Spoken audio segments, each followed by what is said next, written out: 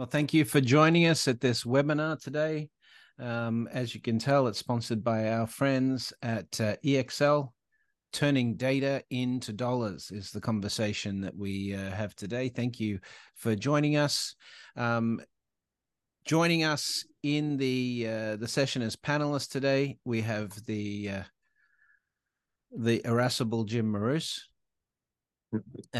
Jim is the CEO of the Digital Banking Report. He's also the host of Banking Transformed and co-publisher of The Financial Brand. I'm sure he needs no introduction, as he's very well known to the crowd that's joining us today. We also have joining us Lindsay Ogan, Chief Marketing Officer for Stride Bank, Corey LeBlanc, who's the co-founder and the COO and CTO of Locality Bank, a new challenger in the space, Becky Reed, Chief Operating Officer at Bank Social and the CEO and founder of Brass. Is that how you say it, Becky? Brass it is. Brass it is. And of course, joining us from EXL is Vikas Sharma. He's the Senior VP at EXL. So thank you all for joining it. Now, we're going to be talking about data as a strategic asset today. And so, when we talk about data as a strategic asset, it may sound fairly,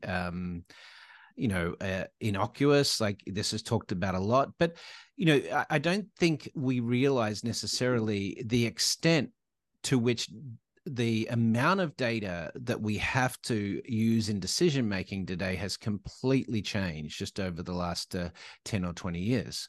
The ability to extract data, minute data on behavioral elements of customer behavior, particularly when it comes to financial behavior and so forth, has never been, we've never had the ability we have today.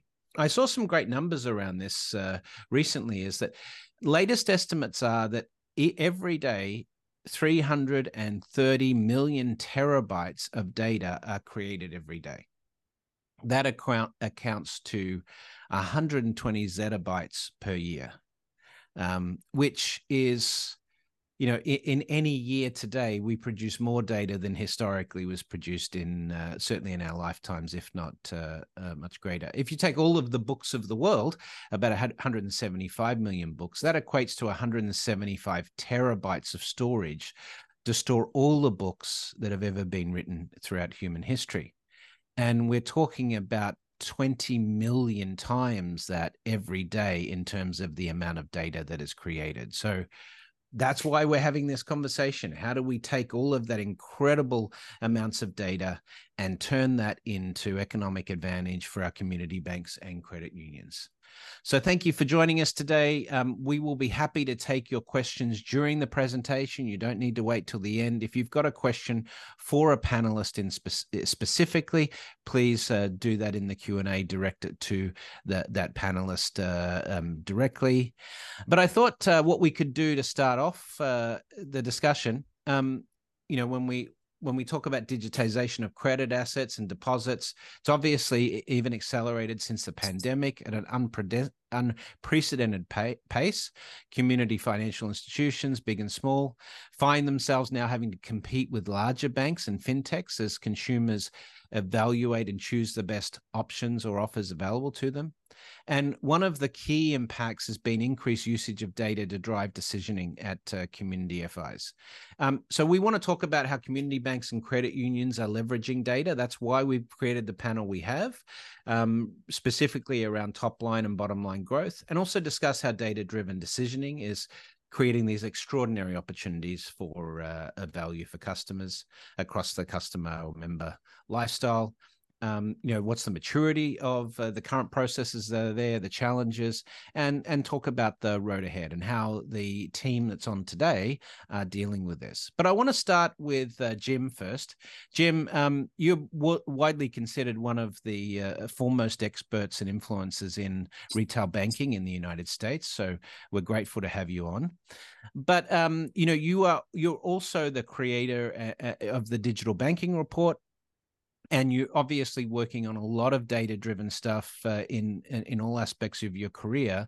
So what is the state of play in respect to, the larger banks in this space versus the community banks and credit unions in terms of what the data is telling you about the activity in the industry itself? Thanks, Brett. I appreciate being on the webinar today. It's interesting. We've just completed 3 brand new studies. One is on financial marketing and the use of data towards driving financial engagement. The other one is on digital banking maturity, which is a broader perspective beyond the data aspect. And the third one is financial trends and predictions and priorities. And it's interesting because they all align really well with each other as to where the financial services industry is today with respect to collecting and leveraging data. Data is no stranger to the financial services industry.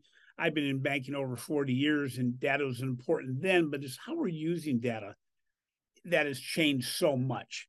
And I use a comment a lot of times when I'm presenting that we've got to move from using data for great reports to moving them to being extraordinary experiences. And I think the challenge right now is that financial institutions still are collecting a lot of data and insights.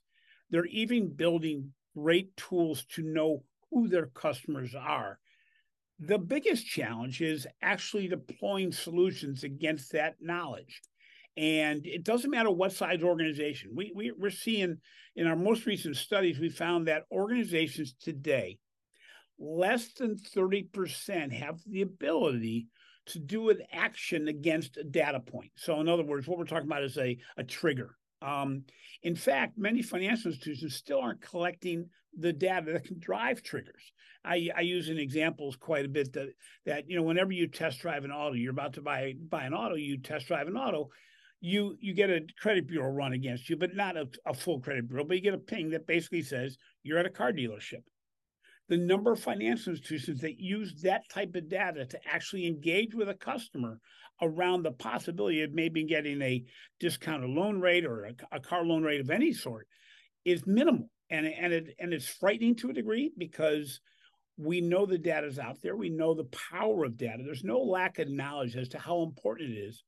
But when we do analysis around what's the importance is the highest level of any importance they have in the industry right now.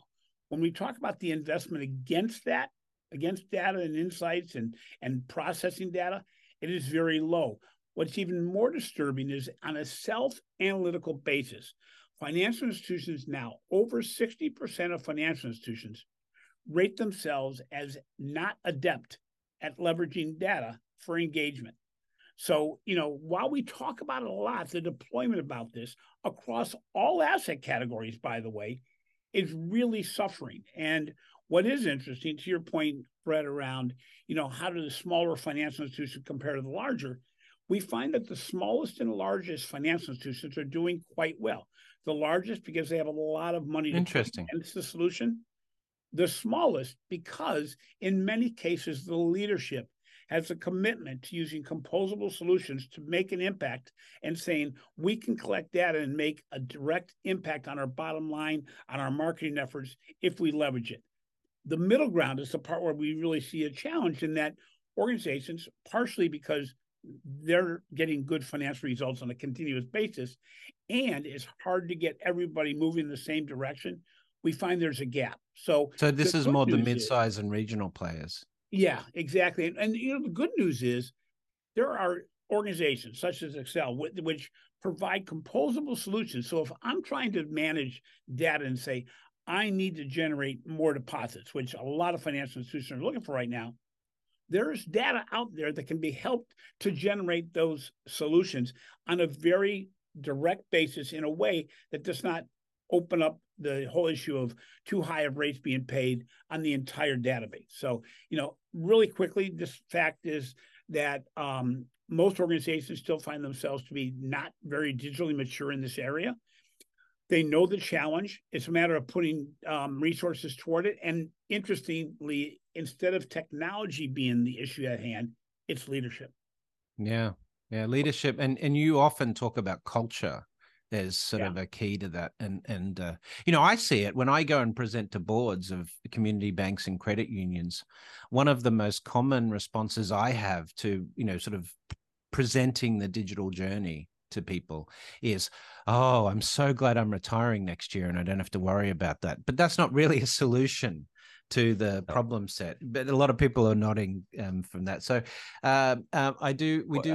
sorry, go ahead, Corey, jump in. No, I was going to chime in here real quick. I also think that those institutions, I agree, culture plays a big factor into this. I do agree that they have a lot of things going on, but I also think it's just that they've built all of their data into silos. They've done nothing to consolidate that data into a place where they can actually make anything from it. And so instead of taking the pieces that are probably critical to the business, I think that's where the leadership problem really kind of sneaks in, is that they don't look at that incrementally and start making the changes to get to that version of ideal data cumulatively through maybe specific focus areas. And so they just kind of kick the can down the road. At least that's what I've seen a lot. And so I know, just starting a bank recently, that was one of my biggest priorities. My investors, my board, everyone was like, why do we really need this massive data warehouse? We're only going to get a couple of reports out of it to start. And our thing was, no, you start now so that as we continue to build the layers of data, whether it's be through third-party relationships, LOSs, core systems, or just external data that we can pull in that we can learn about our customers or help the loan process, help a deposit opening process without having to ask the customer to provide these things that we can go get, we'll have the foundation to do so. But I think a lot of institutions in that mid-tier, it's also very costly to start doing that. And therefore, because of their size, that's a complication. I do wonder whether part of this is also the fact that most of those mid-size, but this is true of the smaller institutions as well, are on, rented tech stacks, and that does give some restrictions. Vikas, you had a point. So I'm just going to, I think, agree with Jim. I think when he mentioned that there's a lot of data available, the trick is how it is getting used. So I'll give you an example. We were actually working with one of the community banks, and they had this customer relationship going back decades, right? They had a ton of data, and they were looking at all of this checking account data. What we were simply able to do was basically start leveraging this and using what we call a transaction insight solution, right? To see what might be more triggers for us to go and get back to the customer, right? Maybe they have, say, a lot of credit card debt, which we can consolidate into an installment loan. Or maybe there are other solutions that we can offer by looking at what kind of transactions they are doing. Somebody recently moved house, and they might require a certain kind of solutions. And there are other events which are happening in their life. So all of that becomes quite possible with just simply using, say, checking account data. And then I think that started creating wonders for them, because rather than doing cross-sell, which was more a campaign-based, they were able to make it much more closer to real time. They were able to make it much more hyper-personalized. And then that started creating a lot of value for them, creating a much better customer relationship for them. So I agree, Jim. I think the trick is also looking at what are the immediate places where you can start, and then what are the other things that you need to do over long term to make it more successful. Yeah. Coming back to the cultural point, Lindsay, you work with a lot of mid-sized organizations. What's the cultural issue you've observed? Yeah, well, I feel personally victimized by Corey's very accurate description of data. Wasn't intentional. I love you, Lynn. No, it's very true, and I think and Jim mentioned this as well, that you at the mid-sized bank, I always say we're kind of victims of our own success, right? Because to be that mid-size, you at one point did grow to some extent. And so there's kind of this legacy mindset where we go, well, this is how I did it when I had to do it last time. And growth looks entirely different. Customer acquisition looks entirely different in this day and age. And so kind of releasing that idea that we know how to do this and that we have to go back to first principles all over again and start from square one, that can be a big cultural issue. But I also think, to Jim's point, that not only do you have legacy systems, but you have legacy people, right? And you have people that are in self-preservation mode, and they're like, maybe we need to upset the apple cart, but can you do it after I soft retire from my organization? They haven't had a bad year. Yeah. They haven't had a bad year. Absolutely. Absolutely. And they're making too much money. Absolutely. And so I think that, I've been a big preacher and proponent of the fact that, it's not evolution versus self-preservation. Evolution is self-preservation. We have to evolve for the banks to survive, and for the banks to survive, for us to continue to work in the workforce at them. But it kind of depends on where you are in the state of your career. But I think those are absolutely things that I've seen throughout my career at various mid-sized banks that we have to fight against on a cultural basis. What's frustrating to me though, Jim? You say they haven't had a bad year, right, Lindsay? And I bet you'll shake your head on this one though. If you look at the data though, if they actually look at the data year over year, they may not have a bad year, but they're progressively losing business that is critical to the company's growth in the future. And they have zero way of going to get it back. That's the thing that's most frustrating to me. They're not particularly right with the right? younger customer set. Yeah. Well, not just younger. I mean, they're not looking at funds flow. So Right. every month, money gets deposited to their primary bank account relationships. And every month, money flows out of their institution to higher paying organizations or different types of organizations. I do a survey of every group I ever present to that says, how many of you have closed a major primary financial relationship in the last 5 years? Nobody raised their hand. How many of you have opened a secondary, tertiary financial relationship anywhere else in the last 2 years? And everybody raised their hand. Yeah. There's silent attrition going on that they're not measuring, because the old ways of measuring attrition were, how many accounts did I lose against how many accounts do I have in my portfolio? They're not losing them. They're just not the relationships anymore. They're an account. But how scary is that though, Jim? If they're not even seeing the data about what they're losing, that means they're not even looking at the historical uses of data. How are we to start to have the conversation around using predictive modeling with data if they're not even looking in the rearview mirror even? Right. Yeah. Now, I do want to get to Jim Perry's question in a moment as well, but Becky, I'd like to bring you in at this point. You've been a long-time credit union executive, so you've been sitting in the boardroom when these issues have come up. You're running a QSO right now. You've been a credit union CEO. From that position of leadership, what are the conversations like in the boardroom over this, and what is being missed by these executives right now? Well, Jim spoke about leadership, and I can't emphasize enough how leadership actually drives what happens across the organization. And what Lindsay mentioned, unfortunately, about how some people want to ride out their career into retirement without doing anything hard. Don't mess up anything. I don't want the board getting upset with me. I don't, I'm not going to upset anybody. I'm just going to ride off into the sunset, while my organization continues to stay status quo. Now, that is absolutely not something that I ever have done or would do. But when you're dealing with a smaller organization that has limited resources, and you have a lot of technology options that you can choose, and you certainly can't spend money on all of them.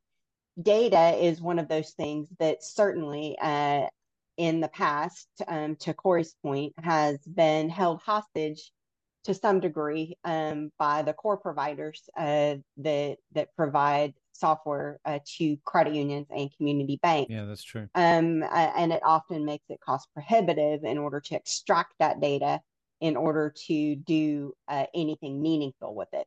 Then once you do extract it, yes, it's distracting to extract it.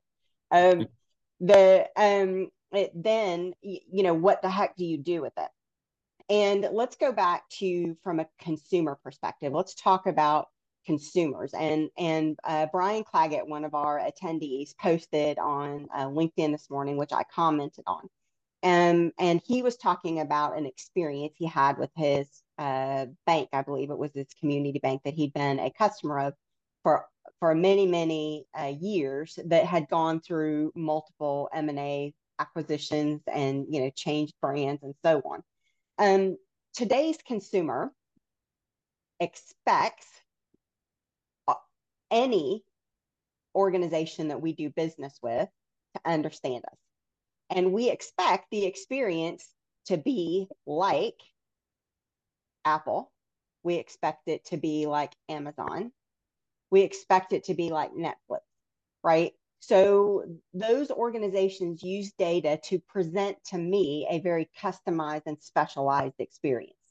And we as consumers, certainly on the lower end of the spectrum as well, I mean younger when I say lower, we expect that our financial institution that has every piece of data that you could possibly imagine under the sun should be able to know when I'm about to leave, right? And they should reach out to me and say, what's happening? Why did your direct deposit stop? Why is your ACH payment going to pay Ford Motor Credit instead of my financial institution? Why have you stopped writing so many checks? Why are you not using your debit card as much as, I mean, all this is of pretty this basic data, right? Yeah. It is. It's there. But what Brian posted this morning was interesting because the frictionless experience that he had with technology, and again, this organization chose to spend money this way as opposed to spending money the other way with the predictive analytics and reaching out from a relationship perspective. It was super easy for him to close his account via chat. Okay, done, over, 5 minutes. But to his point, he was like, that was super easy, but you didn't notice all of these other things that could have saved the relationship months or even years ago. And to me, that's an example of competing priorities in an organization and where we spend our technology dollars, which is a leadership issue. Yeah. Yeah. No, there's a good question from EJ Kritz here. Banks assume a core DDA represents a customer who considers that bank to be their primary financial institution. But when we survey banks or credit unions customer base, it tends to be closer to a third of households that actually think the same way. So, I mean, this is, Jim, what you were talking about is that, and Becky, what you were talking about as well, is the data is fairly clear when a customer is not using your bank as the primary financial institution, and yet the responsiveness to that situation appears on the whole fairly poor. Why is that, Jim? Is it that they don't have the systems to pull the data, or they're just not someone who's responsible for interpreting that data? Interesting. I'll go to both Lindsay and Corey's and Becky's comments in that we look at things in the legacy way.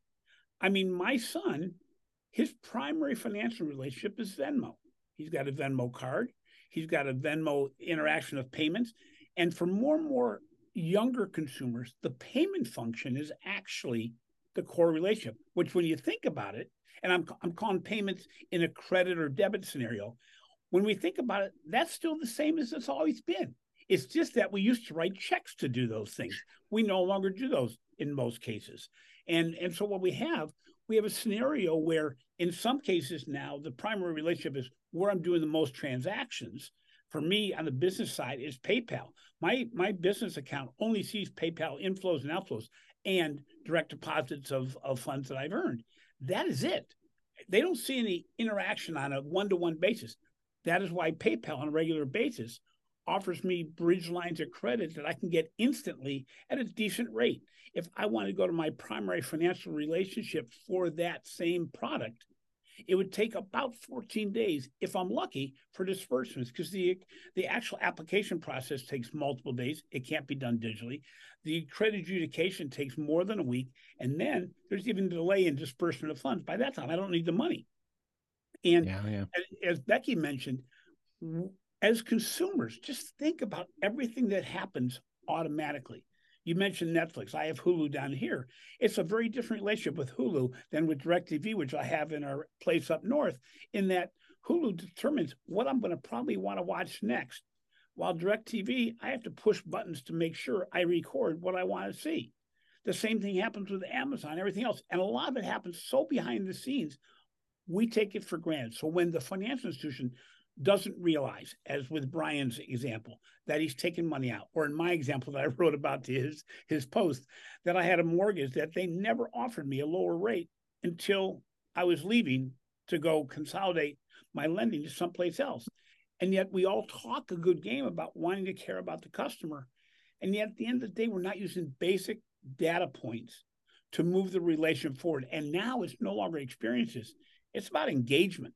It's about where am I getting the dialogue going? You know, it's no longer about, it's no longer a 2-point thing. It's an overarching relation thing, which is really, Corey, I think where your new company came in existence for, was to build better engagement. Let's get into that. So doing the transactions. Absolutely. Yeah. So Locality Bank, Corey, you know, this is, you've been already quite successful in the South Florida region, but you had to build this up from, you know, the ground up. But what are you doing differently from a traditional community bank when it comes to data?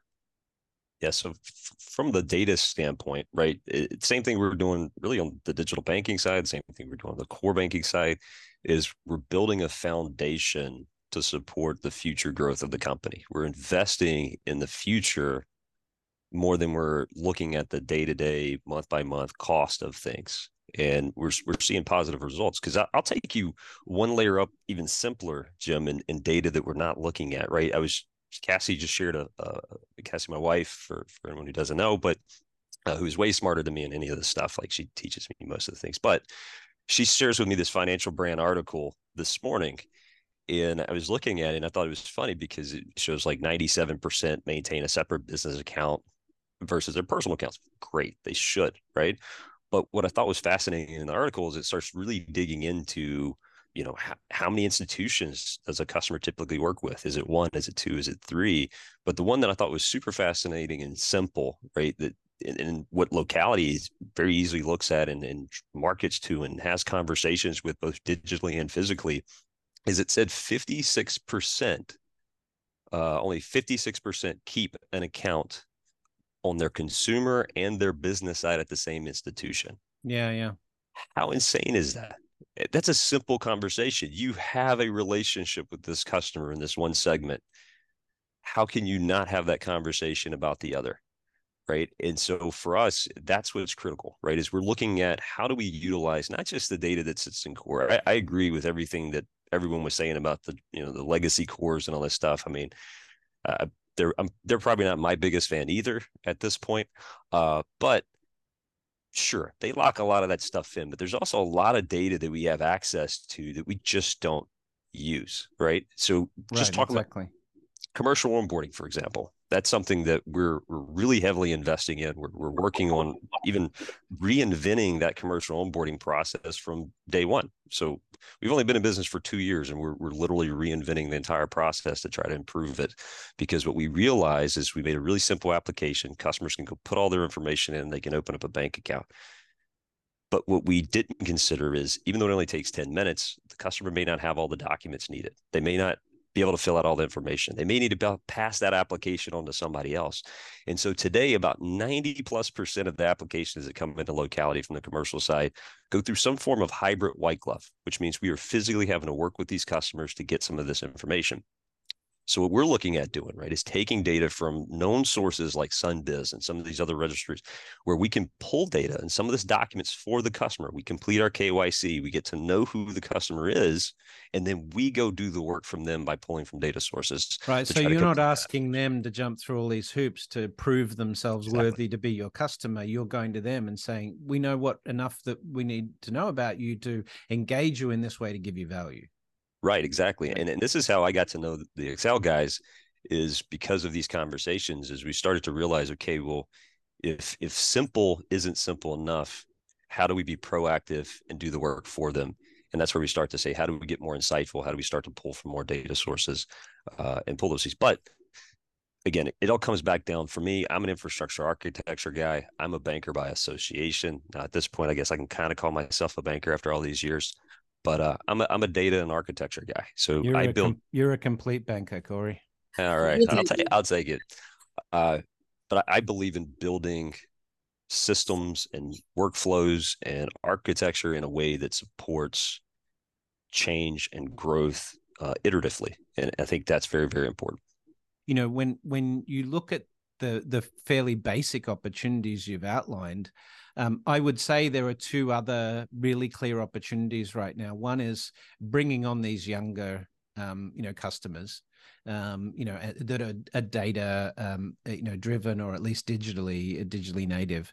And then there is the issue of wealth transfer. We're starting to see this massive wealth transfer underway, from one generation to the next. And if you're not tracking that data, I hear a lot from community banks and credit unions that they don't really care about these younger millennials and Gen Zs because they've got all this incredible, wealth from, the boomers and the Gen X that is there. So, they're protected by that to some extent. But Lindsay, what's your thought in respect to the risk of those big deposits leaving?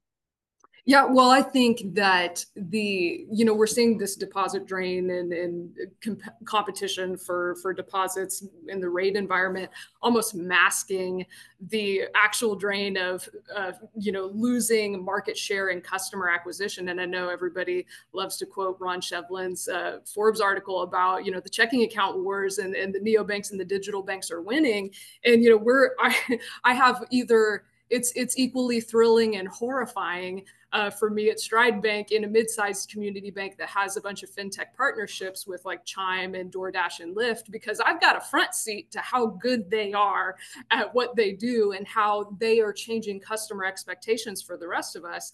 And, kind of to one of Corey's points earlier, that community institutions especially have been asleep at the wheel with data. As long as nobody moved on it, then nobody had to, because the competition was a level playing field. But then the neobanks came in and they said, hey, we don't have, if we have this 7-layer cake, we're not going to eat it one layer at a time. We're just going to take a sliver of it. We're just going to take this one customer segment and we're going to laser focus on them. And we're going to show them what a fully integrated omni-channel predictive analytics experience feels like and looks like. And then we're just going to spoil them rotten to where they don't even want to, like Jim was talking about, they don't even want to really deal with banks, and they don't even see banks as their primary financial relationship. And right. They go, and I know, Brett, you're a big first principles guy, and they're going back to first principles. They're shedding this idea of the legacy banking system, and you're supposed to have a checking account, you're supposed to do this. They're going back to, how do I move money? I've got money, I want to send it to you, vice versa. How do I move that? And neobanks and fintechs are stepping into that space and delivering really targeted experiences that blow us out of the water, because the community banks are coming from a space where we're trying to be everything to everyone. Yeah. And so that is where we have to compete for the in terms of the wealth transfer, is that that's a generational piece, and these are not just digital natives, Gen Z and the coming up generations, but all their iPhone, the iPhone was here when they were born. And so their worldview is entirely different than ours. And so we have to be prepared to meet them where they are in the digital world and in the digital space. And that requires a whole lot of paradigm shifting and talent management and systems and technology and all of that kind of stuff. And those are big investments that, as you start to untangle them, you step on more and more, you find more Legos to step on, as you go down the road. And it's just, if community banks and financial institutions are going to continue to compete in that environment for those customers that the wealth will eventually transfer to, we have to be persistent. Yeah, sure. So thank you, Lindsay, for jumping in there. I do want to address Michael Goswick. He's come up here, and this gets into the execution side of it. So maybe Becky, you might want to jump in here, or Vikas. When we're talking about moving to sort of a data first approach or culture, where do you start? Do you start, with data structure? Do you start with sort of the rails from the legacy system? Because the legacy system, obviously is the limitation here. Where, if someone's on this webinar today and saying, look, I appreciate everything you're saying here, but I just don't know where to start from a technical aspect, what would be the answer? Becky, you want to kick us off? Absolutely. It starts with a question. And that is all you need to do to start. We tend to get all worked up about the technology and the data and the C word that I can't stand, which is can't. Why we can't. We just talked about, there are some legacy core database systems that don't give you access to everything. I don't have a data analyst, on staff that I can use to look at all this data. I don't have my data in a data warehouse that's homogenized in a way that I can, query it easily. None of that stuff matters. All you need to do is start with a question. Why am I losing more members? I'm from a credit union background. We call our customers members because they're owners. So why am I losing members? So that can lead to the next question. Well, how many members am I losing? And what is that? Is it just the fact that I'm at more closing accounts than are coming in? Or what is that? Then you drill down further. Well, what do the people look like? What do they have in common? Is it age? Is it, where they work? Is it where they live? Okay, how long have they been a member of the credit union? So it starts with a question. And most of the time, all of us have enough data to start to answer those questions. So then when you kind of... They don't even need to. The reality is you have so many third-party partners, Excel, that will help you. If you have a one-person organization, nobody does, but if you had a one-person organization and you have those questions, there are so many third-party providers out there that will help you with those questions and deliver the answers to you in a fast, efficient, much lower cost process than was ever possible before. And you don't have to unwind. This is why the small banks are doing so amazing right now, is because they don't have the core providers standing in their way. And the reason why they don't, they said, we are going to commit to finding the answer outside of the core provider. They're not getting rid of the core provider. They're running duplicates. They realize that lowest hanging fruit. But it's because they're more sensitive, those changes Becky's talking about, right? Yeah. They can see the members going out. They can see the fact they're not picking up the younger customers, right? Whereas the bigger or the mid-size and the regionals, as you're saying, they're like, well, we still had a pretty good year. Yeah, we may be not taking on... or it's going to go 5 layers to get somebody to take action. The reality is most of these small organizations say, you know what, we'll engage with a provider that provides a better communication system, provides a better database system, provides a better, generation of new account system that will use our data and show us where our weaknesses are. Yeah. And Brett, I couldn't agree more with Becky and Jim here. We see at a lot of large banks also, right? We used to hear about these data lake projects, which would go on for years and then still they would not be where they wanted to be. Right? And I think it's very important to understand what are the biggest problems that you are trying to solve. And then I think the path becomes way more easier. Then you can understand where the data is, what processing needs to happen, how it would fit into your operation processes. And that's a better way to solve the problem rather than trying to get everything together, because that endpoint will never be reached. Yeah, no, I hear that. One of the Vikas, one of the areas that you and your team are frequently asked to help with is the area of fraud management. So, how is a good sort of data architecture really important from the fraud perspective? No, I think that's a great question, Brett. And fraud is increasing overall, right? Especially in the pandemic, we saw a big increase in that. It is still hasn't come down that drastically. And I think the challenge with fraud, and especially those of you on the call who deal with fraud, it's always an ever-evolving field, right? New kind of fraud patterns emerge, and then you have to go and start getting ready for it. I think Few things I think which we have seen working well for our clients is one, keep an eye on what kind of patterns are emerging, right?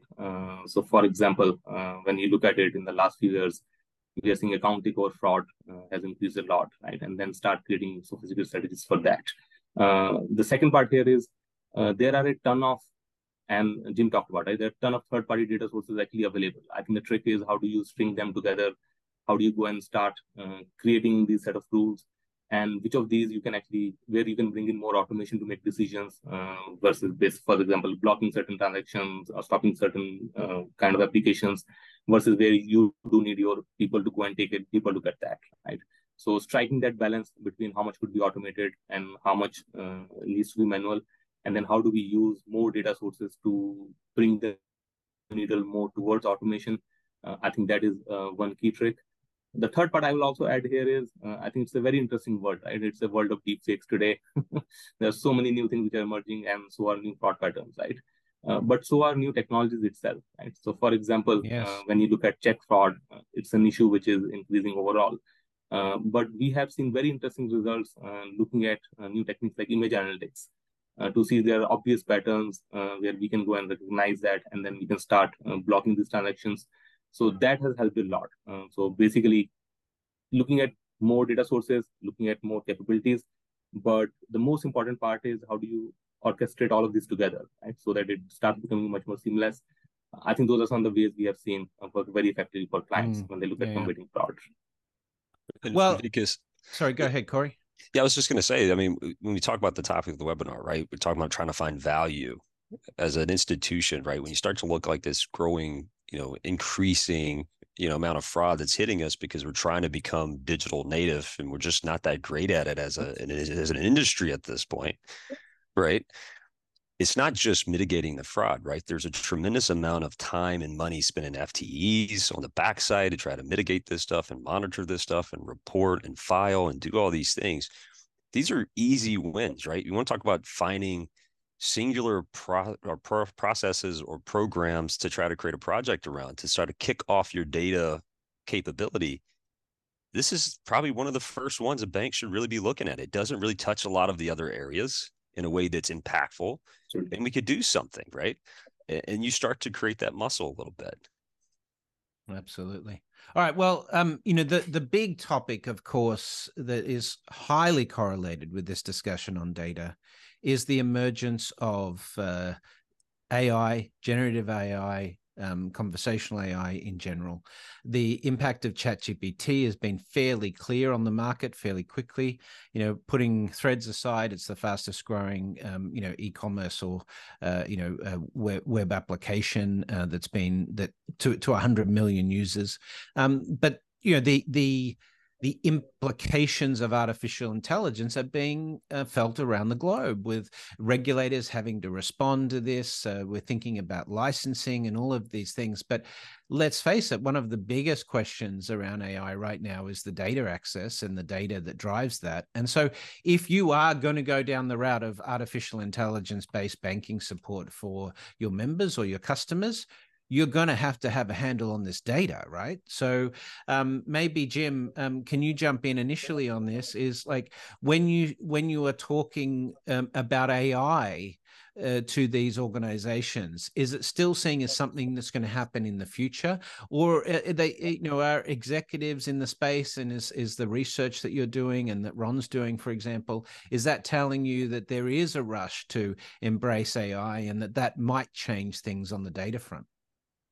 Somewhere in between what you just said. You gave me the option of not doing it, or are they in a rush? They're doing something, but no, they're not in a rush. The reality is, I think people are starting to kick the can. Again, you get into the whole situation of legacy leadership they're in a risk avoidance mode still, as they have been in their careers. You look at more modern digital banking systems, such as China, as you're well aware of, Brett. That's a risk management mentality. Smaller financial institutions now, and the biggest, are looking more at risk management than risk avoidance. That opens the door to a lot of opportunities, especially when you're talking about generative AI. I had a great interview on the Banking Transform podcast with Brian Romley, who you know very well. and everybody on the Brian's great. Yeah. show today probably does. Brian said, the future of generative AI is you're going to have an AI tool that's actually assigned to you. He's going to be your digital, he or she is going to be your digital answer box that continues to grow in intelligence over time, so that if you have a question, it will not just answer the question, but it'll be deploying it and answering it in the context of previous questions and previous data. And so over time, you can say, I often say my primary financial institution probably knows more about me than I even care to know, but they just don't use it. Well, generative AI is going to use it. It's going to build that engagement. It's going to make it so that, it's kind of like the concierge of the hotel. This digital concierge is going to be able to say, based on everything we know about you from the outside and inside a relationship, here's what we'd recommend for you. And they'll do it proactively.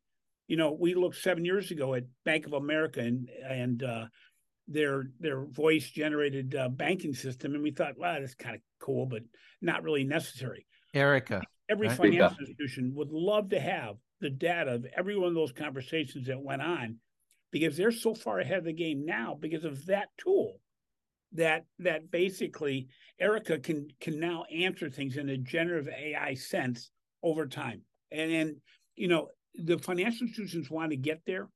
They're tentative because of some of the risk issues. We only have to look at some of the emails we get from our financial institutions where the microtype is longer than the actual message that the financial institution is trying to send us. It's going to be done. I mean, you're not going to be able to avoid it. I mean, Ron Shevlin is already talking about the fact that it's no longer digital transformation. The whole idea of digital transformation is an old term. Yeah, that's true. Really deployment of AI. Yeah. Well, I think, just even some of the data Ron's uncovered, from the pandemic in terms of changing behavior, the fact that, 80% of new account opening is done digitally now, that sort of stuff is if you haven't made that transition already, you're going to be in strife. Vikas, what about on the generative AI side? How is that being used? I think that's, again, a very interesting topic, Brett. As you can imagine, I think community banks are not going to be the first out of the gate to start using this, but they are typically fast followers, right? The way we talk to clients, Brett, we think there are 3 generations of using generative AI. In our mind, the first generation actually is going to focus more on the efficiency side, right? So these are a lot of things which happen after you have dealt with a customer, a lot of things that you need to go and start looking at, doing a lot of documentation which exists. So you have to ingest a lot of new documents. This is where the first application is going to be, because this technology is new, right? There are a lot of governance implications of that. So that's why you want to use it more on the back office side first. The second generation, which we tell clients, is going to be when we can start using it to basically assist your frontline representatives, right? So think of it as a rep assist, staff assist, agent assist kind of capabilities, where it's human who is actually making the decisions, but the recommendations are coming in, and Jim talked about, right? Looking at all the data, can they recommend that this might be something which you need to talk to the customer about? And then the third generation is going to be where we actually let this go and start talking to the customer directly. But I do think that safely is at least, I would say, 18 to 24 months away, because that would require a level of sophistication and level of governance which doesn't exist yet, right? A lot of community banks have started becoming more comfortable with, say, machine learning techniques, but GenAI is a different ballgame altogether. And then the second part, which I think while there's a lot of dialogue around it, which people also miss sometimes, is the cost implications of that. Right? Running these large language models is very, very expensive. You want to basically use it very selectively on areas which create maximum impact for you, where the business case is I'm surprised that there hasn't been more of a community-based approach to that, with the community banks coming together and particularly the credit unions coming together to share those costs of building these large data models, because that's something that I think conceptually, especially for credit unions, because they don't feel like they're competitive in the same way banks think about that space. And yet, there's a few exceptions to that, such as Alloy Labs and Kasasa and so forth, but it's fairly rare for these organizations to come together from an infrastructure perspective. But Corey, let's maybe jump into the design sensibilities, because you are, of the players on the space here, you're always thinking about these new design parameters, what you can do to have a bit of an edge. And when we talk about AI, and it's the implications for customers, the most immediate, I think, broader implication for the bank account itself is being able to have a bank account that is highly responsive to your needs as an individual customer, whether that's as a SME or as a consumer, that it would be able to anticipate your needs for access to credit, or, how you should need to execute on a payment, and be able to, that's the generative AI I see. It's not Midjourney and Right. doing fake news stuff. It's the ability for your bank account to know, based on behavioral understanding of your responses to money situations and so forth, the geographical constraints, behavioral triggers and stuff, to come in and say, oh, by the way, here's a solution to that. Yeah. Before you know it, by the way, Brett. Sorry? Yeah. Before you know it. Yeah, true. That should be the point, right? Is it should be before we know it, right? It should be kind of that advisor to us. And I see it as a critical part of community banking in general, financial services as a whole as well. But we have to start changing the way we have that conversation around being an advisor, right? And that's kind of how we see the utilization of AI in the future. To your point, right, Brett? I want to be able to tell someone, hey, look, if you're a small business, banking with locality, I want you to be able to look in your bank account and almost be able to predict, when you're going to need additional cash flow, or to be able to articulate a proper budget as a business for the next year without putting a lot of effort into it. And so, yeah, a lot of the foundation, a lot of the systems we've put in place, a lot of the decisions we've made with partners that we selected at the beginning had nothing to do with what we already launched. It had everything to do with setting ourselves up to build into these things. And we talk to partners daily. I mean, this was actually the topic of conversation for about 3 hours yesterday. So the panel knows I'm here in Nashville at an American Banker Conference for small biz. And there was a number of us. I was the only banker. There were several tech companies in the conversation. And we were talking about, how do we get this data? How do we put it into a form that is useful for the customer? And do we need it all centralized into a single platform? Do we need to go with one of the companies that can do that? Or do we already have the data needed to make that model for the customer on these separate systems that are already in here? We just need to put it together into a dashboard or a report or a statement or whatever it may be. Or even better, maybe a phone call, maybe an email, maybe a text message that can be generated, right, without us having to manually do some of these things. We want to get into those spaces, but again, it all starts for us in not just understanding how do we go do it, but understanding what we're doing it for. And so a lot of the things that we're, I guess, prefacing before we really push hard is we're sitting down and talking. We're focused on local businesses, right? So really small business. So from about $1 million in revenue to about $50 million revenue today. And, as we continue to grow in asset size, we'll take on larger businesses as well. But at the heart of what we're wanting to do is enable our local businesses to thrive, right? And so in order to do that, we don't want to make the assumption that we know best how to produce that for them. And so we're sitting down with specific key industries. You want to be responsive to their needs. Yeah. 100%. We want to sit down with specific industries.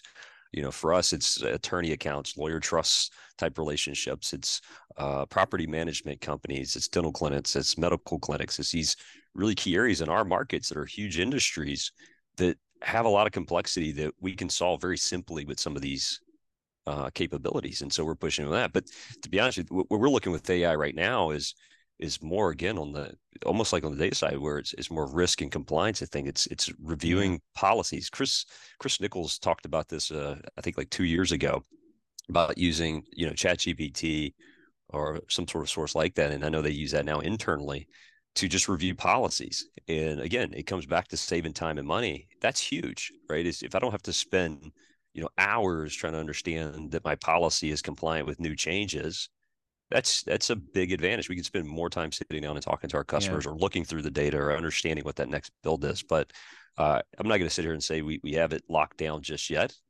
But you're trying. I tell you, man, I'm building it. Yeah. I'm doing it. Good. It's going to be there, and Fantastic. we'll let the market tell us if it was the right one. All right, so we're running out of time, guys. But Becky, I want to get your final comment, and then Vikas, leave you to give us a little bit more information about EXL before we go. So, Becky, AI in the credit union space. So I think that when you talk about AI and emerging technologies, so I'm a decentralized fan, and I can't talk about emerging technologies without talking about DLT. Right. And I think that AI and DLT go hand in hand, especially as it relates to the unprecedented capability for fraud detection and stopping bad actors from doing bad things. Because when it's all on chain, everything can be seen all the way from the very origins. There was a Wall Street Journal article today specifically about how terrorist organizations were using the cryptocurrency rails to move money around. And the amazing thing about that, while as scary as that might be, and most people go, well, crypto is bad, right? Well, let's really look at what happened. What really happened is in a matter of minutes or hours, the good guys, the white hat guys, were able to see the flow of money from one place to another once they started looking. And theoretically roll back transactions and so forth, right? Yes. So now let's put AI on that. And what did we just talk about earlier? How payments is going to be the focus of everybody in the future. That's why they want a bank account, right? To facilitate payments. Or otherwise, they'll use something that looks like a bank account because it facilitates payments. When in a Venmo account, Jim, you were mentioning that now that money is just sitting in a centralized organization that Venmo owns, right? So now we're back to custodial, money. I don't own it. Anyway, so I think that we talked about leadership. We talked about getting started. You don't have to do it yourself. You can use a vendor who's an expert at these things, but it takes leadership eventually. And don't be afraid of emerging technologies. So that's awesome. What I got about all of this today. Fantastic. Well, I will ask Vikas to jump in here and talk with us about EXL. They've sponsored this webinar, so it's a nice opportunity to hear from them about how they can help with these problems. Vikas, please take us through your value prop in the next few minutes. Thank you, Brett. So, team, we are a company which is focused on providing analytic solutions to banks and financial institutions here. We are a mid-sized company, have a decent team members around 7,000 of data scientists with us. And we basically, our clients love us, as you can see in a lot of the surveys, in a lot of NPS surveys that we do with clients. We primarily focus on two things. We can help you grow your top line, whether it is in terms of acquiring new members, using both traditional and digital channels, whether doing more cross-sell or whether improving your customer experience. Or we can help you improve your bottom line, which means helping you basically create better fraud strategies, better credit strategies, or even helping you with regulatory compliance. So if you have an analytics need, please don't hesitate to reach back to us. The website is there at the bottom, www.exlservice.com. Fantastic. Well, perfect timing. So thank you all. We will circulate the link to this webinar if you'd like to share it with others that weren't able to attend today. But we're certainly very grateful for EXL's support of the webinar. And I'm very grateful to all of the panelists who join us today. So please join me in giving my thanks to Jim Marous, Lindsay Ogun, Vikas Sharma, Becky Reed, and Corey LeBlanc for joining us on this webinar today. Thank you all.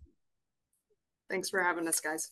Yeah, and I will say, I'm sure everyone as panelists on this would welcome this. If you have some questions that we didn't get to offline, feel free to ping them on LinkedIn or social and continue the conversation, because this is definitely a conversation we could do with having on an ongoing basis.